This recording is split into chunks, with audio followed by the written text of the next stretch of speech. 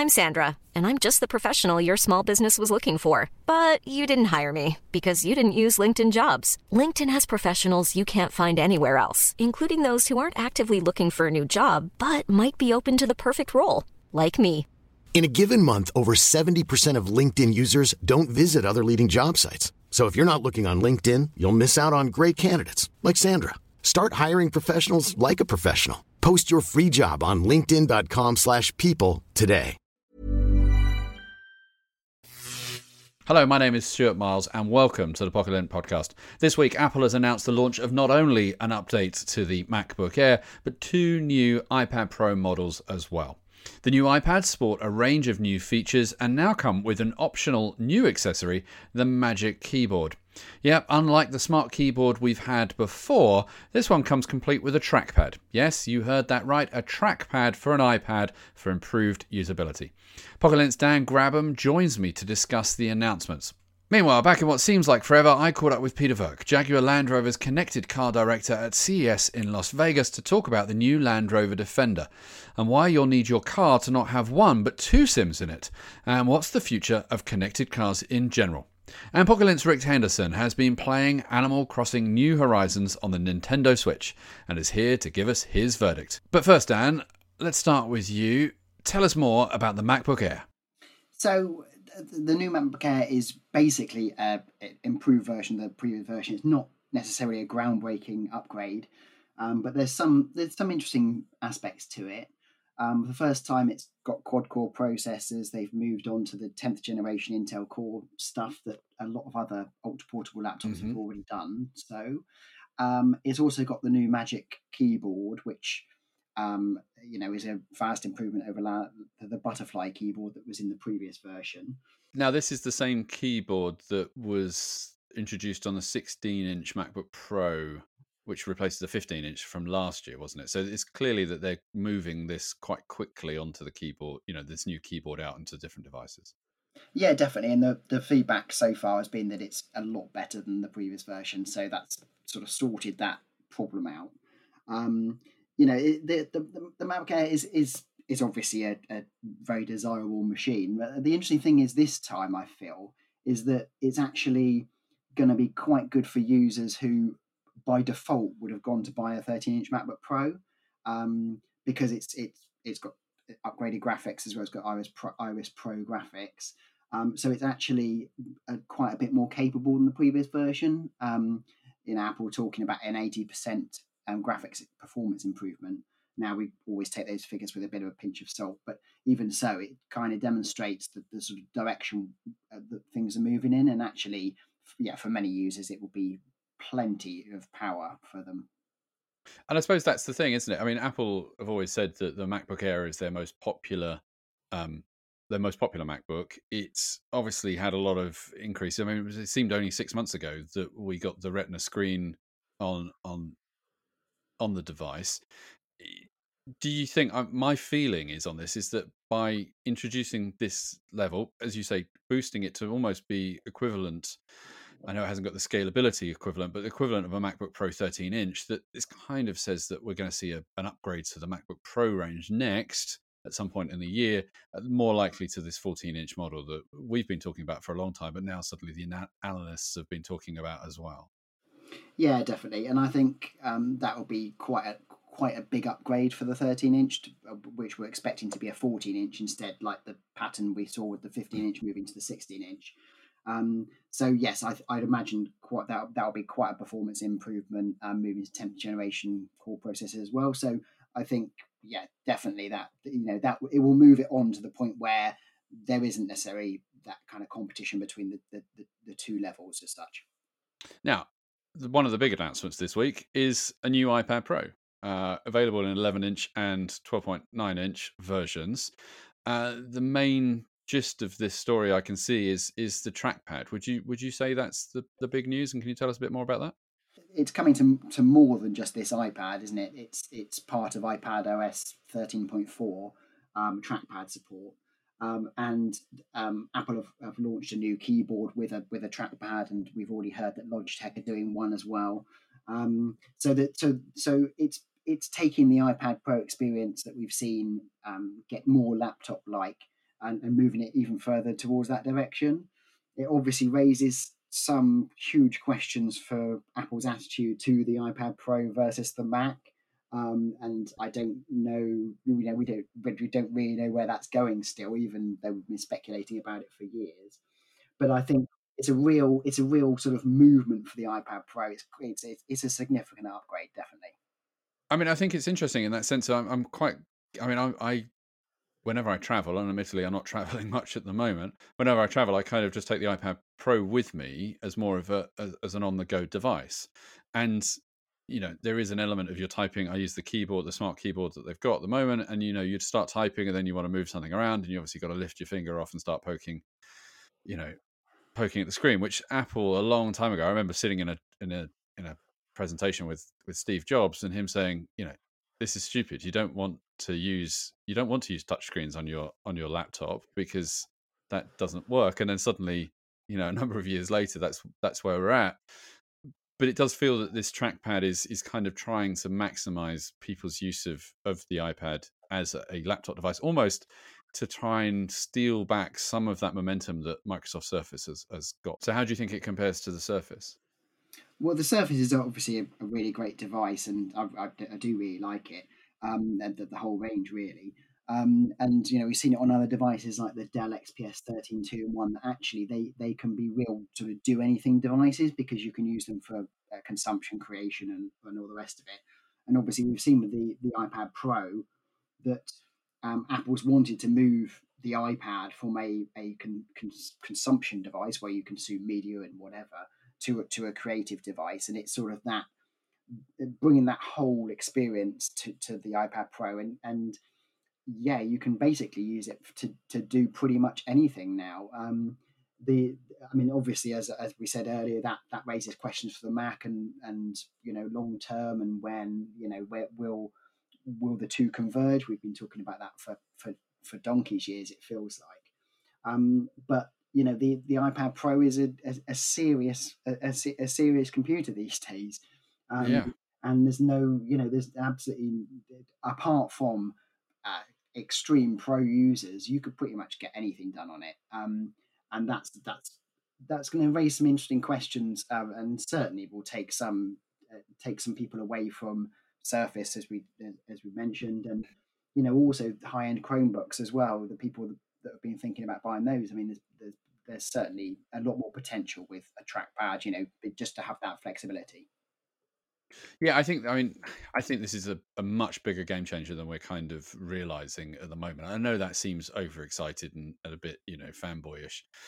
And I also know that if you want to go Apple trackpad with the Magic Keyboard, it's £349 or $349. So this is not going to be for everyone in the same way that, the Apple Pencil isn't for everyone. But there are certain elements of the iPad that I've been using, the current Pro version that I've been using over the last year, where I love the pencil. I use it for signing things and just drawing notes and wireframes for the website design and stuff like that. And obviously I use the keyboard for being able to type and things like that. One of the things I've never really enjoyed trying to do on the iPad is if I have to do anything with a spreadsheet, because you're kind of you're trying to move around cells and all the other stuff. If you've got a trackpad and you can move around cells a lot quicker by because you're punching in data, then I suspect that will become a lot easier, and I'm looking forward to that. As I said, I think there will be some level of barrier of entry. I'm intrigued to see how it's going to work when it's if you need to sit it on your lap in the same way, whether it's because it's got that floating design, as they're calling it, with all the magnets going on and all those bits and bobs. So I think that's really interesting. I think but also what I think is interesting, that just seems to be one element of the story. That, as you say, they've improved the speed and spec, and so it'd be interesting. I saw something floating around yesterday. I think it was from Apple saying it was like twice the speed of the current version, which is should mean that things load faster. But I'm also intrigued to see what this LiDAR stuff is as well. And this is trying to improve the AR, the augmented reality abilities of this, by not only looking and using the camera, but firing out multiple kind of lasers, invisible lasers, if you would, to see things. And that should give them better edge detection and better scenarios. And some of the demos there were quite interesting. Do you think the camera stuff is important on these things, Well, Dan? yeah, definitely. I mean, with this particular device, I mean, obviously we talked about AR apps, and obviously AR Kit has been a big sort of something that Apple's talked about quite a bit over the last 2 or 3 years. This is, the iPad Pro is the device that all those creatives will use to make those apps. So actually, it's pretty it's pretty important that it's it pushes the boundaries in that direction, I think. And it certainly we've been through a situation where obviously our smartphones, and obviously for Apple it's the iPhone 11 Pro, is pushing the boundaries, but tablets haven't really gone in that direction. And I think this is the start. I mean, we've seen tablet cameras improve, but not to the extent that we have with phones. And I think this is the start of a process there as well, that we'll see a lot better cameras generally on iPads. If you're listening to this, you're thinking, okay, I've got an iPad, I've had it for quite some time, I haven't ventured into the Pro stuff yet. Do you think this is, something that is going to be appealing to some, or are we getting to that point where it's a bit like the MacBook Pro range, where it becomes too pro for most people? I think it has been. Yeah, they are pushing the range upwards, if for want of a better phrase. But we saw with last year's iPad Air that actually that is basically a Pro in it's not the equivalent of this Pro, but the last iPad Pro is basically the equivalent of. So for the huge majority of users, that is a hugely capable device. But again, if you want a little bit more experience, if you want the keyboard attachment with trackpad now, this does offer more. The interesting thing, I think, with the price point, especially as you mentioned, the quite expensive keyboard and trackpad attachment, is if you're going out to buy an iPad Pro with that keyboard, you're actually spending as much as you would be on a MacBook Air, or pretty much as much as you would, if not more. So that does raise quite a question, because the MacBook Air is a hugely portable device. So it's I guess it's another option for that level of user, really. Still to come, Rick gives us his verdict on Animal Crossing New Horizon. Every day, something new might happen, or something new suddenly introduced to the island. If you play now, and you're playing in spring, you'll have to wait until winter to see it all the snow and all the other effects. Jaguar Land Rover has completely updated and overhauled the iconic Land Rover Defender for the new century. As part of the overhaul, JLR has made the new car a technological marvel. Aside from being littered with both information and entertainment screen, the car features not one but two modems, allowing you to stay connected as much as possible whether you're on or off-road. In January, I sat down with Peter Verk, Jaguar Land Rover's connected car director, in the new Defender on the show floor at CES to find out more about what's changed and what's coming in the future and beyond. Okay, so we're here at CES. We're sitting in the brand new Land Rover Defender. I'm in the driver's seat. I'm looking down. There is lots and lots of screens and tech coming at me. That's very different from the original Defender. Sure. Where do you start? Walk me through some of it at least. Sure thing. So I guess we've brought the Defender into the modern age for our customers. So the first two screens you can see in front of you, firstly is the driver TFT cluster. So that's basically a reconfigurable cluster where you can change some of the information on there. You can see the navigation map on there. You can see your album art. So all the information right in front of you. But then the newest piece of technology that's come first in the Defender is the new infotainment platform, which we call Pivi Pro. Right. And this is our next generation infotainment platform. And the vision we had for this when we first started was a platform that was always on, always updatable, and always connected, because that's what people expect now, right? We're in this digital age of smartphones and IoT, and why shouldn't the car be the same? So we had that vision. We worked with some partners to bring that to life, and then we've managed to productionize this platform in this wonderful new vehicle. And one of the things that I guess we often think about is, if you think about connectivity and mobile phones, when you've got a phone, it's you and it's one person. When you're in a car, you've got to think about the driver, but also the passengers.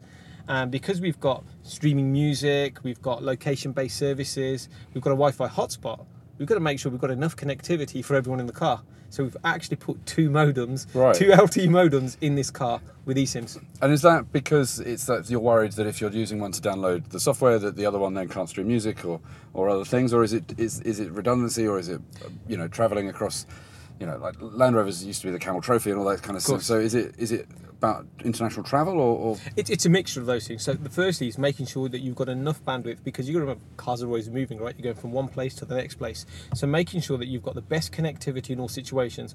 There's one half of which we want to make sure that we give the occupants and our customers in the vehicles the best streaming experience. We don't want it to be interrupted. So let's focus the bandwidth on you to make sure that we've got the latest traffic, the latest music, and it's uninterrupted. So we'll pump all of that information ready for you. The other side of it is also making sure that the car's got everything it needs. So it's got the latest software over-the-air updates, so we can update 16 modules around the vehicle. We can actually also make sure we've got great connectivity for things like the SOS and the e-call and the breakdown call button if you get a flat tire or something. Okay. So, and that, when you press that will tell the call center who you are, where you're positioned, so they can come and help you. And that needs to be available as well. So it's making sure the two halves of the vehicle and obviously the passengers have got exactly what they need. And then the piece I mentioned is we put dual eSIMs inside the vehicle. So you see that in mobile phone technology now, right? It's all emerging. Well, no different for us in our car. And two reasons for that. The first one is the eSIMs means that the customer doesn't have to worry about finding a SIM card and put it in and getting a data plan. We provide all of that for you. So take that friction away. But it also allows us to make sure that we get the best connectivity for the car with the providers wherever you drive. So making sure that you've got the best connection using the roof antenna, so it's better than a mobile phone inside the vehicle for both when you're on-road and maybe even if you're off-roading. And do you think that's a trend that we're going to be seeing across the next decade, is this idea that cars will automatically now just be as connected as our mobile phones than they've ever been before? Yeah. So I think it's a foundation requirement. At Jaguar Land Rover, we have a direction where we're heading, and we look at autonomous, connected, electrified and shared, and connectivity underpins that. You need to link all of these systems together. In the future, people talk about cars connecting to one another, vehicle to vehicle, connectivity comes in. It's making sure that you've got something that's relevant today, but also a platform that we can build upon through software updates for the future as well. So yeah, it's a key requirement, and it's making sure that you've got the right technology, because these cars, as you know, will be on the roads for many, many years. Sure. And so one of the other things, I'm looking around the cockpit at the moment, I noticed that I'm looking at the rear view mirror, it's not a mirror. So it's like a rear view TV screen almost. Yep. And it can flick to a mirror too. So it can flick to a mirror. So what's the thinking behind that? I know we've seen some cars already with this. It seems to be a trend that's going forward. Yep. Tell us more about that. So when we like to work really closely with our customers and understand what are their needs. And often when people use our cars, you've got this vehicle here, it's got 7 seats. You might have some tall occupants in there. It's sometimes really difficult to see. Even if you've got big boxes and packages. People want to see out the back of the vehicle. They want to see forwards and backwards. And when you've got a big box or a package you put in the car, it's sometimes hard to see. So the challenge was, how can we create that clarity? Well, quite simple. We've got cameras. We've had cameras on our cars for years. Let's provide one now to the mirror as well. So we can use the video feed from the camera at the top, which is in the shark fin, to project backwards. It helps great for parking. It had great for visibility on the highways and so forth. So again, listening to what our customers want and finding the best technology that matches their needs. It's also pretty cool at night, actually, so you don't get the glare and so on too. And do you see that eventually translating into the wing mirrors as well, or do you think we'll always? I mean, if you take wing mirrors off cars look very weird. Yeah. But do you still see the need for the wing mirrors? So, well, one of the things you'll actually see inside this vehicle, and I'll come through in the demo at the moment, is when people want to park their vehicles, they want to make sure that they're clear of other things. And one of the things that we've done with the bird's eye view that we've had for many years is we've now got this view where actually it projects the cameras if you were standing outside the vehicle, so you can get like as if you were on the corner of the vehicle, seeing your car being reversed or parked in. So using the processing power that we've got on the cameras to help aid. It's all about aiding the driver and making them feel comfortable. So, we continue to assess these things, and we will use the cameras and the technology and just blend it in. But it's not just tech for tech's sake. It's tech that's relevant for people who want to drive our cars and also have a bit of fun as well. Now, some of the things I've experienced over the past with demos and prototypes from Land Rover, sort of assisted tech driving, and I think we're going to see that a lot more in different cars across the next decade and beyond. Are there anything that this car has that is kind of assisted? I remember doing a demo where you could almost see through the bonnet and things like that. Does this have those kind of functionalities as well? So we bring all of those functionalities together again, and it's all about entertainment, driver assistant, giving you the best the visibility both on road and off road. So we bring all of our technologies together and package them nicely in the displays in the vehicles to give you what you want. So yeah, a lot of the technology we work on is making sure it's just balanced and right for you in the right context. Obviously, you talked about this as a start of a journey from a connected car perspective for Jaguar Land Rover and the industry. Where do you see, if we were sitting here in 5 years' time, 2025, what kind of things should we expect to see that are coming in the pipeline? They're not necessarily in this iteration of the car, but the sort of cars to come. Okay, I'd say I guess the first thing is that in the tech space, 5 years is a very long time. And just to give you an example, even when we developed this platform, we had our vision and we wanted to do a proof of concept to make sure that we could actually do it. We did that in such a small time frame, 6 to 9 months, to make sure it was working and in a drivable vehicle, and then obviously productionize it. Going forwards, I think there's going to be an opportunity to bring in lots of different content information. There'll be voice, there'll be driver aid systems. You can see from the camera even here. But it's all about giving the customer what they want and when they need it. And the key thing is, rather than just thinking about the solutions now, it's making sure that we have a foundation platform that we can build upon it. So I can't say to you now, in 5 years, we're going to have X, Y, and Z. What I can say is we always invest and we use our engineers to build a good foundation layer so we can build on top of it. Hence the 2 modems, right? Connectivity needs for you today, we know are going to increase in 12 months, 24 and 36. So we've got to prepare for that. So having the foundation is there, and then we can add stuff innovatively. Even one of the apps that we've got inside this vehicle is parking payments. Right, okay. So we've worked with Ring and Go, so we're always working with partners. So in this vehicle, it knows exactly where it is. So if it knows where it is, you don't have to type in that location. That 5 or 6 digit number? It does that for you. It knows who you are because you've signed into it. And on the back end, like you do you'll have your payment. So with 1 or 2 clicks, you can actually link that. And the fact that you can link in your calendar too, it may even be able to predict how long you're going to stay there for if you was to opt in to share that information. And these are the things that the innovative team back in the UK are starting to explore, because we've got the foundation platform to build upon. So in-house software development by our teams and collaboration with partners to bring that to life. And we can continue to keep on adding some of these cool, unique features over the life and the platform of the vehicle. For all its Mario, Zelda, Pokemon and Kirby titles on the Nintendo Switch, one much-loved series has been absent since the console's birth, and now we know why. Nintendo has clearly taken its time over the first Animal Crossing for Switch outing to not only ensure that it will match the fanbase's expectations, but excel them. And Rick Henderson has been crafting his way through the game for the last couple of weeks to tell us whether it's a must-have title for your collection or whether it's one to avoid. So for those that are listening, who perhaps have heard of Animal Crossing but aren't 100% aware of what it involves and what it entails, can you just give us a quick, brief outline and then, let's face it, tell us whether this version is any good or not?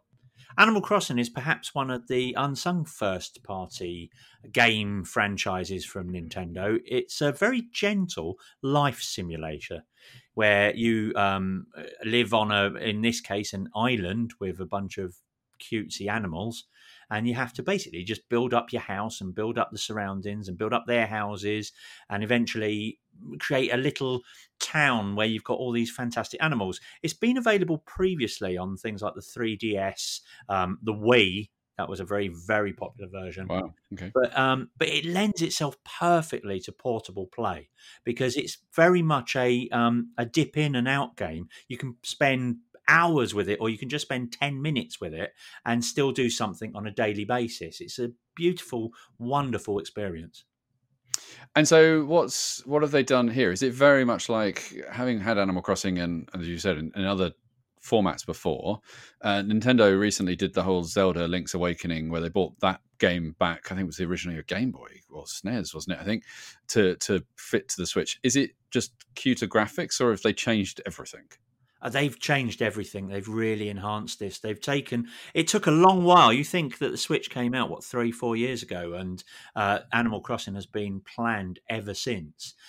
They've taken their sweet time over this game purely because they wanted to make it the best Animal Crossing ever, and they fully succeeded. If you've ever played an Animal Crossing game, you'll know that you just wander around and catch fish and pick up resources so that you can eventually trade them for money to buy items for your home.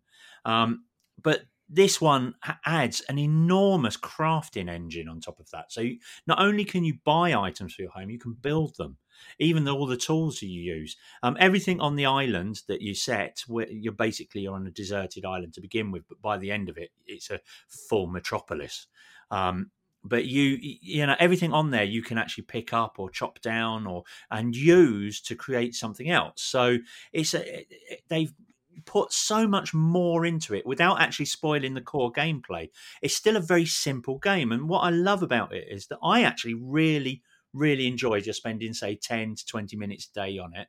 But it also equally, my 8-year-old daughter loves spending time with it, and there's no real barrier to her getting into it as much as anybody else. There's no real sort of like steep learning curve. It teaches you all along the way how to do things. It's so masterfully created. It's typically Nintendo. Now, there's been quite a lot of games like this online and other places that we've seen, from Heyday and Clash of Clans and all those kind of, building kind of games. Normally, they encourage you to speed up the process by asking you to buy more credits or, invest in gems, and suddenly out comes the in-app purchases and all those things.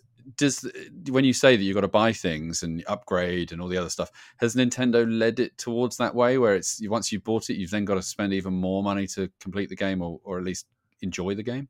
Absolutely not. All in-game currency is in-game currency. There's no in-app purchases whatsoever. Once you get the game, everything's in there. There are different currencies within the game that you earn pretty much by doing literally everything. Even if you just do a little bit of weeding outside your home, you can then sell those weeds for money, in-game money, which you can then use for something else. It's a beautifully constructed ecosystem where they're not asking any parent to spend a single penny other than the game itself. And it is an extraordinary game in the fact that it will also last you for years. I mean, more than a year. To actually see everything in the game, it will take you more than an actual year because it's all run in real time. Every single day has the exact day and night cycle that you would have in real time. You get to choose between the northern and southern hemisphere where to set your island to begin with, and that is dependent on whether or not it has the same season pattern as your own location. But then spring will last the exact time of spring. Summer will last the exact time of summer. And every day, something new might happen or something new suddenly introduced to the island. So if you play now and you're playing in spring, you'll have to wait until winter to see it all the snow and all the other effects. And because of all the other things like the collectible bugs and the collectible fish, are scattered around. They only come out in seasonal timings. So if you want to catch a specific fish, you might have to wait until December this year, real life, to actually get it. So there is a commitment to the game. Possibly that might be a bit too much for some, but believe you me, you don't have to play it for very long every day, and it really is very calming, very sweet, and there's nothing aggressive whatsoever, apart from the fact that you can craft yourself an axe and run around with it, and it does look a little sinister. Okay, so with all those positives, apart from the axe, is there anything that you should be aware of if you're about to enter this game or thinking of buying this game?